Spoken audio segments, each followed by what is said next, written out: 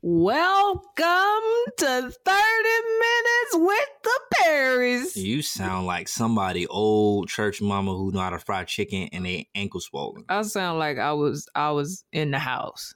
You sound like you was in the field. No, you sound like one of the women in the South that leave their front door open with the spring door closed because they don't want the flies to come in. I sound like that lady on the Popeyes commercial. That's what I sound like. Come and eat my Southern fried Popeyes. Why did be how? It's such a stereotype. Yeah, I feel like they make it look like that she older than what she really is. I think she like 19. She got that haircut like that girl on Girlfriends. Anyway, we way off topic. How y'all doing? I'm so glad that y'all joined us again. Man. How y'all doing out there? What y'all doing? Y'all either washing dishes or driving on your way to school, on your way back from Target. If you came back from Target, I'm gonna need you to repent now. If you're in New York, you're on a train. Yeah, you in Chicago, you on the train. What you doing if you in California? You on a bike? In the Uber. Driving the Uber. Anyway, if y'all joined us last week, you know that last week we let the cat out the bag. We went there. Yeah, we went there. The closet door is open. Yeah. And all the skeletons then fell up out of it. We didn't talk about all our little business. We talked about how I fell into pornography and how pornography isn't always just merely a lusting when men fall into it, but it's a lot of times it's a deep emotional disconnection that men have and a deep emotional need that men have that they try to feel. And just trying to connect the two. And you dropped a profound bomb at the end. If I had a bomb button, I would play it. But I don't have one. So I think that was good enough. Did you like that? Not really, but I thought it was great. You tried. I did. But you said how a lot of times we talk about how men, they just be lit. And you know what I mean by lit? They get lit without no type of switch being turned on. It's just, I took one pants leg off and y'all get excited, or I flipped my hair, or I got, I don't know, anything. I said hello too loud and you just get happy. And we just don't understand why your leg is lifted up. Pun intended. What? But you said you think that men don't need all this other stuff to be ready sexually, because it's kind of a picture of how Jesus didn't need anything other than his love to initiate in his pursuit of us. Yeah, because I think that a woman can feel objectified in a marriage when they feel like this is just a physical need that they're trying to fulfill, and they're using my body to do so. Yes. Right. And I feel as though if a woman doesn't understand that it's also an emotional connection that a man has, we just don't need to be prepped for it. It's just there. Like, it's just there with Christ. He didn't need to be prepped to receive our love. But I also think not many men either have not acknowledged that this is an emotional need, or know how to acknowledge that this is an emotional need. You know what I'm saying? And so the woman is left to come to her own conclusions, because it feels like you just want to smash because you just want to smash. Like, it has nothing to do with your love for me. But I don't think this is an excuse for all men who watch porn. I just want to say that again. I think that a lot of times, and in a lot of cases in marriage, that this can be the case, right? So I think men have to identify that, right? And have to identify how God has wired them. And I think women have to understand how God has made men to know that, I'm an emotional being as well. I'm not this unemotional person. I'm an emotional being with needs that God has created different than a woman. Yeah. It just looks different practically. Yeah. And I think that when we understand that, we can understand how a man might feel rejected when his needs is looked at like in a wrong way, and vice versa. You know what I'm saying? And I think that that's the hard thing in marriage, that we have to understand how God has created us. Yeah. And by doing so, I think that's where we're able to figure a lot of stuff out before we get into finishing up our conversation on just the season of pornography that you were in and stuff like that, and my response to it. I think me understanding and figuring out that you are much more complicated than how I made you out to be, just limiting you to being a sexual being and not also an emotional being and a whole being. I think it helped me to humble myself and seeing that, no, like, even though he sinned against me in this way, a lot of it is out of a need to just be loved too, you know? And so it's not just that you want my body for the sake of wanting my body, it's that you want me.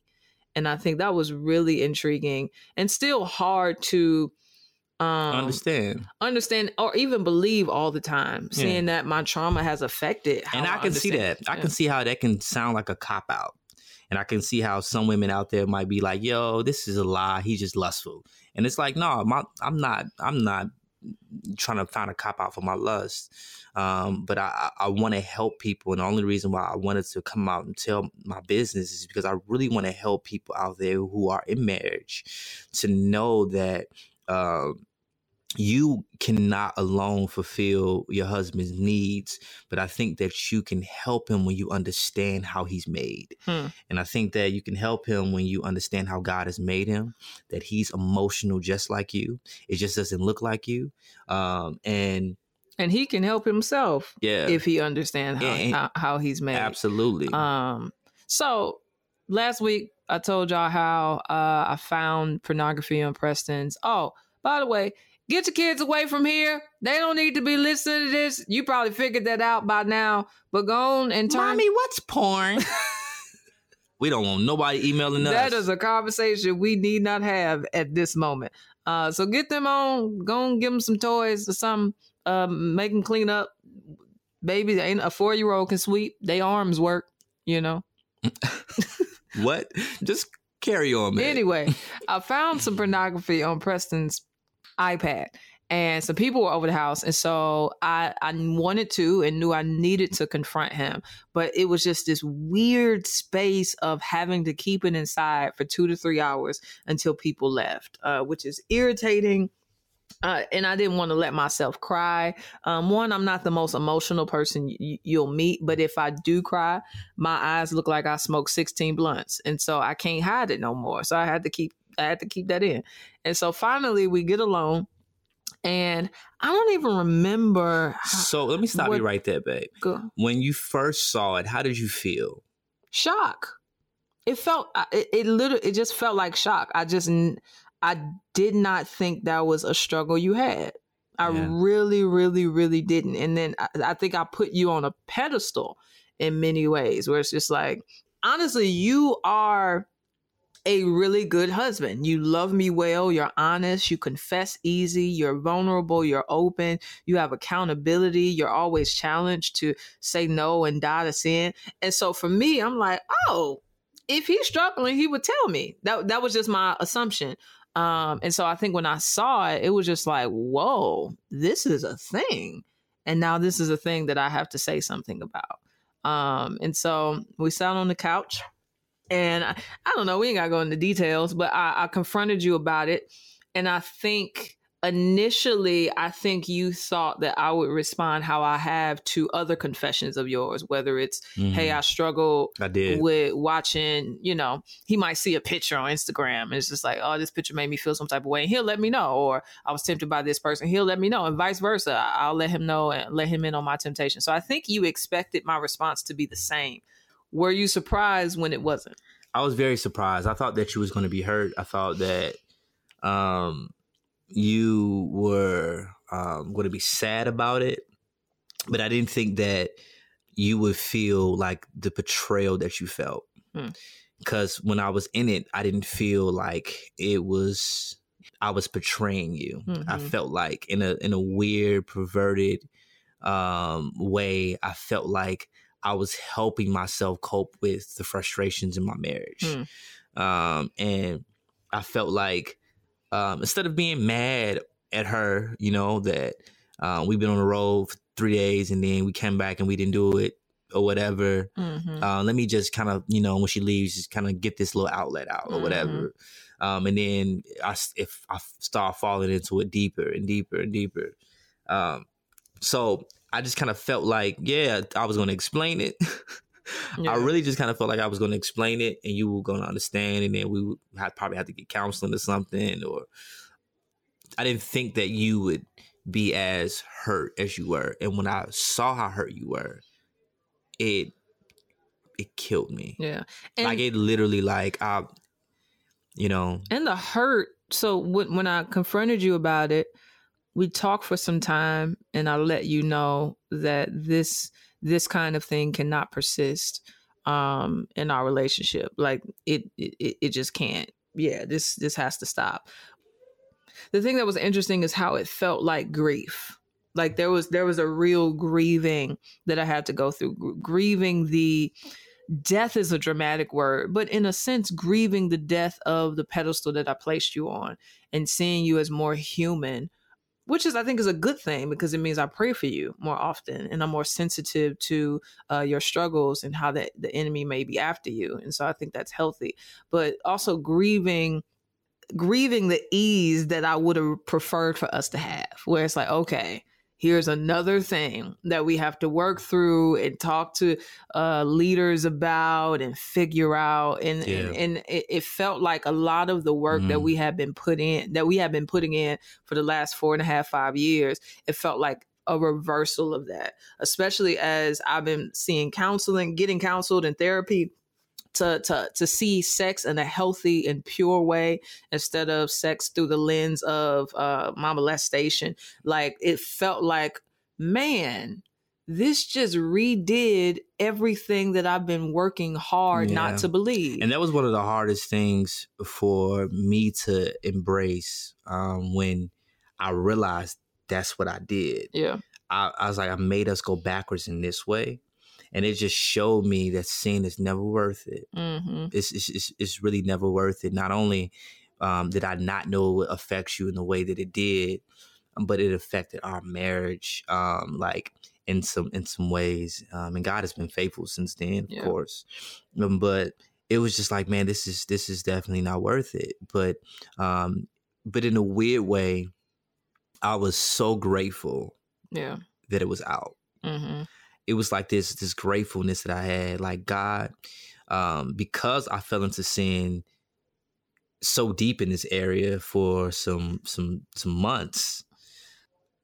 I needed to be exposed for you to answer my prayer and taking this thing away from me, because what it did was, when I saw the hurt and saw the pain, it clicked. Yeah, like, wow, because this is definitely not worth it.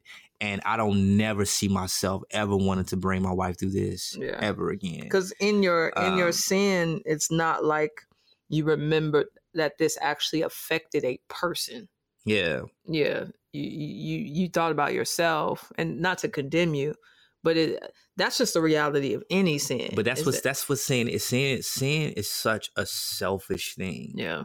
It is such a selfish thing. It is like, and then it's such a deceitful thing. It tells you that, like I'm helping the situation almost. Yeah, and that's the thing. Sin is such a selfish thing, and it's such a deceitful thing, because in me being mad at God and mad at you sometimes when our intimacy wasn't the way it was, I will watch porn, but I realized after, God exposed me with the porn that in me being mad, I really thought about the struggles you have. I didn't think about your struggles. I didn't think about how you were affected. Mm-hmm. I just thought about how your affected me. Yeah. And how, it made me feel emotionally disconnected. It made me feel rejected. Yeah. I didn't think about, like, I didn't truly, I knew what you went through in theory. Mm-hmm. Like, I knew what you went through, but I didn't meditate on like, she has experienced molestation. She has experienced father abandonment. Like, I didn't think about those things. And I think that's when we fall in sin, when we don't think about God and we don't think about our neighbor as ourselves. And I didn't think about how God will receive this, but I also didn't think about all you went through. Yeah. I just thought about, how you went through affecting me. And that's sinful, One thing I realized a couple months ago, we did a Periscope about how to, I think, love your spouse when they're tempted or something. And I realized that my advice, though valuable and though true, I think also hadn't been tested fully. Because up until that point, you confessed quickly. Up until that point, you confessed rarely even. It wasn't like I hadn't experienced you being exposed or anything. And so the challenge of loving you was deeper. Mhm. It was like, oh, everything that I just told these people is actually being put to the test now.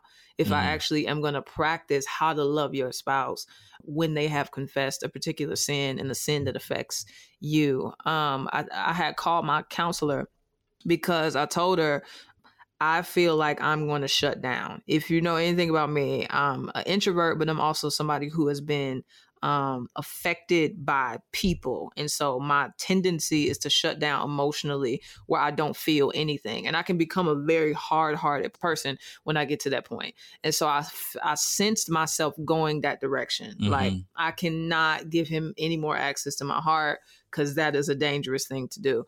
And so I called her and I said, hey, I don't know how to avoid this. And she was like, you have to realize that you don't have an option. She's like, you don't have an option of shutting down because you have to love him well, you have to love your children well, and you have to love God well. She was like, but you need mercy. She pointed me to this scripture. I think it's Colossians 3:12, which says, put on then as God's chosen ones, holy and beloved, compassionate hearts. And that really got to me. Compassion can be understood in the scriptures also as mercy.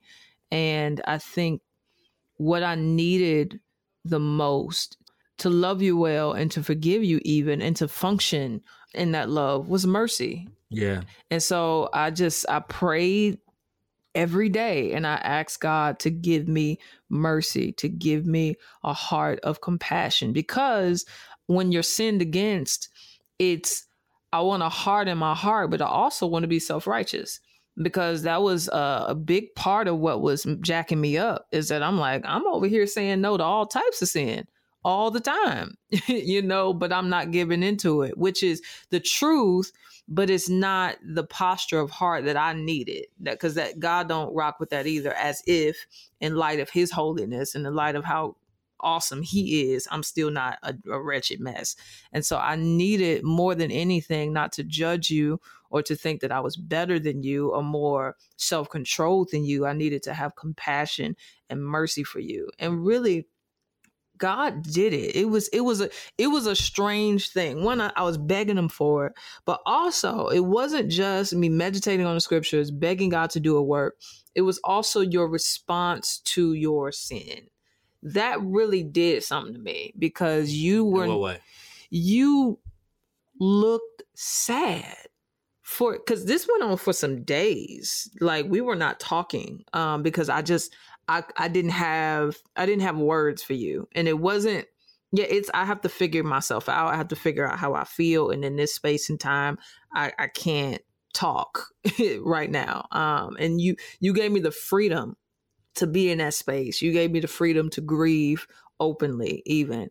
But also I saw that I think you not trying to rush me out of my grief showed me some humility on your part, but also me seeing the sadness. Like when we sat down with our pastor about it and how you cried. And that wasn't the first time. Like, that was a few times I had seen you cry over the course of some days, where it's just like, this man is really, I was broken. really humble by this. I was broken because I think, man, God did it. And God did it in a sense of, I'm going to show you how much your sin affects people by exposing this, so you see. And I felt like after I got out of that season of just sadness, dealing with a little self-condemnation, and then talking to our pastor, like, yo, Preston, like, this he told me your self-condemnation is a form of self-righteousness. Like, you need to know that this shows you that you need to run to Jesus.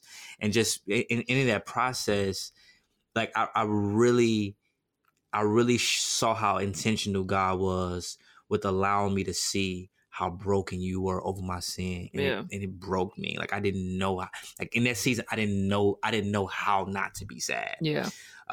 You know, like man, I affected the woman, the person that I love the most in this world.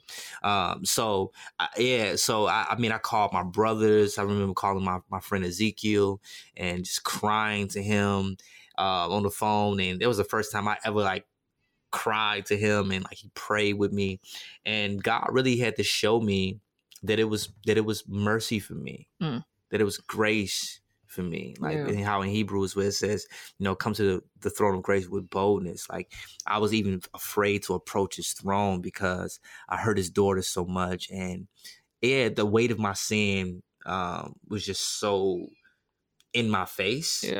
But it was your visible repentance, and I think your visible grief that allowed me to be willing, I think, to move forward in figuring out how to love you still, because it was like, oh, he really does. It's not like I didn't know you love God, but it's like, no, he really does love God, and he really does love me because he's affected by how I'm affected. And that means something to me. I think if you were walking around the house like you need to get over it was a mistake, that's not to say I shouldn't have still forgiven you if that was your posture, because I'm supposed to forgive not based on your response, but based on God's command. So I would have still had to forgive you. Right. But I think it was easier to love you because I saw that you loved me. And it also showed me how much you loved me. How? In a weird way. Because it was like, nobody is this broken over somebody that they don't love. You sure right? Or this affected. And I was like, wow, like, you know, and all of me allowing the enemy to lie to me in times you didn't want to be intimate with me showed me like, no, like this intimacy that she feels, this affection that she feels towards me, it's not all just wrapped up in a physical intimacy. Right. Like she deeply cares about me. And the fact that I hurt her so much is evident of that. And I think that sometimes men, I don't cry. I ain't never cried over no man. Yeah, but I think that sometimes the devil, right, not blaming everything on the devil, because it's always want to like put emphasis on that, that not blaming the devil, but a lot of times the devil can tell us lies about our spouse and how they feel about us when they reject us physically. Yeah. And that just reminded me like, nah, this woman loves you, and that you need to continue in the fight and loving her past. So it was just a wake-up call for me. For real. So how are you fighting now? I'm fighting, to be honest with you, and this is not me trying to sound holy and now self-righteous. I haven't had a desire to watch porn. Like I haven't had that desire. And so when you have it, because it will come. If it comes again, I think I just have to do what I did before, was confess easily. Because I think I escaped watching porn in the beginning of our marriage quicker when you were... Well, you wasn't my main accountability partner, but you were one of my accountability partners.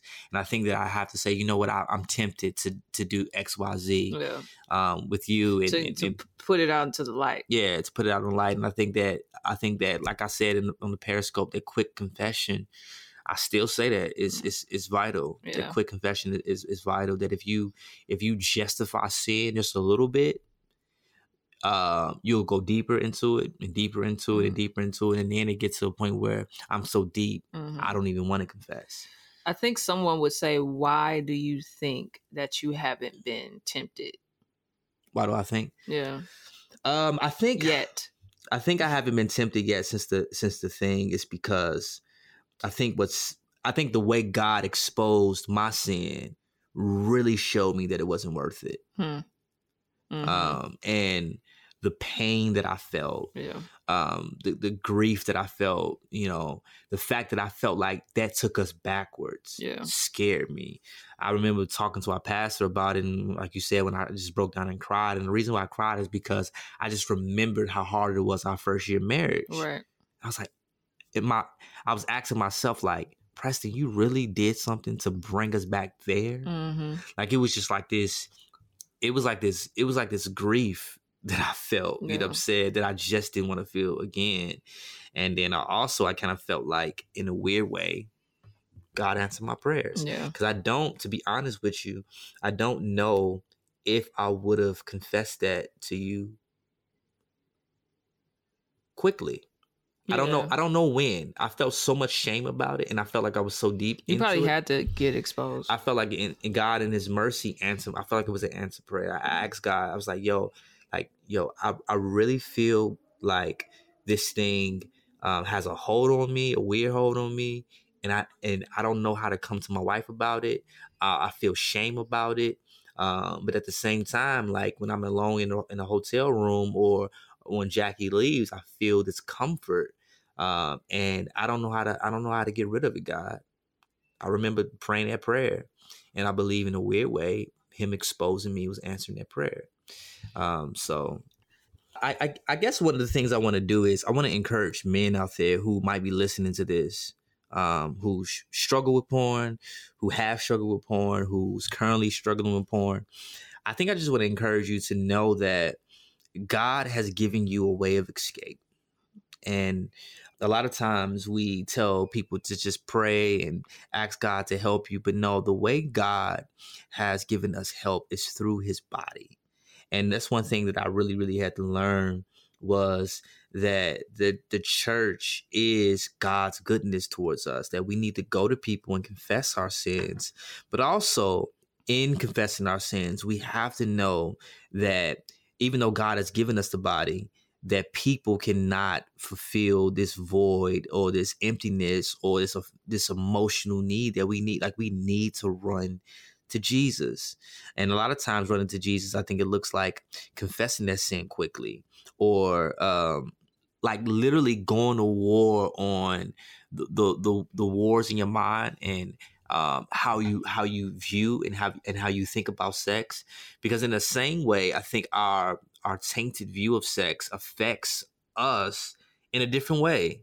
And I think that if we submit to how we feel our wives or our significant others make us feel in a marriage, we can find that we will justify us watching porn. Like, this is fulfilling a need, or this is fulfilling some emotional need for us, when it's sin. It's sin. And I think that we have to know that it's room at the throne of grace for us to lay it at Jesus' feet and be like, yo, I need your help, God. I need your help. And to display that humility quick and fast before God, and also before your wife, or if you're single, before your pastor or whatever. I think that if we allow our pride to allow us to sin in it, we get deeper and deeper and deeper, and then we start to justify it, and then all of a sudden, you end up like me, where God had to like expose you in order to get it out. So I think also, and I don't want to make it seem as if porn is not a struggle for women, but we're uniquely talking about our situation as it relates to when your husband, becomes addicted to porn and how you respond to it. I think I really do think that God cares about how we respond to confession. And I've said this before, and I believe it more now than I did then, is that I always want to somehow train myself and beg God to help me to respond to confession of sin and even exposure of sin how he does. He responds with consequences. Does God discipline those who he loves? Absolutely. There are consequences to sin, but there's also grace. There's also a welcoming. There's also still full acceptance because of the righteousness of Jesus Christ. And so how does that look practically? How that looks is, I'm not going to be like the devil. The devil has a pattern, or the devil is known for being the accuser of the brethren. And so I don't want to be a woman who in my home is constantly bringing up past sins as a means of shame, or as just in a really, does it make sense? Yeah, it does. Yeah, there's a way to bring up sin for the like this, where we're learning from it, we're teaching through it, we're processing through it, versus me bringing it up to shame Preston or to condemn Preston. I don't think that is what God would do. I think that's what a demon would do. Not saying you have a demon, but you acting like one when you do that. But I think it's hard to do that. But it's hard because it's love. We don't love naturally. Yeah. Love is a fruit of the spirit. And so you straight up have to beg God the same power that he needs to have self-control, the same power that he needs to flee sexual sin is the same power that I need to be long-suffering, is the same power that I need to be gentle, is the same power that I need to have joy, is the same power that I need to love. And I'll just interrupt you real quick, babe. That was really good. I think Thank you. I think even though you interrupted me. I think for the man in the marriage, I think that it's very, very important for you not to wallow in self-condemnation or wallow in guilt or shame, because one, the shame would have you not confessing when you need to confess, when God wants you to be free from it, right? But also even when it's out on the table in your marriage, it can still have you thinking that you're not righteous enough. And it's like, nah, it shows us how unrighteous we are and how much we need Jesus. All of us, not just you, but your wife as well. And I think that it helps us to be better husbands when we can not be like Christ, but we're not Christ in our marriage. And to display that, to show our wives that, you know what, I'm weak and I need Jesus. And for the wives to have grace. To interrupt you like you did me. Petty. You gonna hear me say this a lot throughout this podcast. However we do this thing, we need Jesus and we need counseling. Get y'all some therapists, because a lot of these issues and stuff be these things that we ain't processed through, figured out. So I got a counselor, Preston got a counselor. We working through some stuff, and so those are some applications today. Yes. Confess your sin, get free, read the Bible, pray. Get you a therapist, go to church, believe God, to him who is able to keep us from falling and present us faultless and blameless before his presence gloriously. I done messed that up with great joy. Jude 1:24. Amen. Yes. Make sure y'all subscribe. We gonna be doing this thing often. Yeah, man. We done started strong. Man. So we gonna see you next week. Yeah, don't be scared to shake my hand if you see me out in public.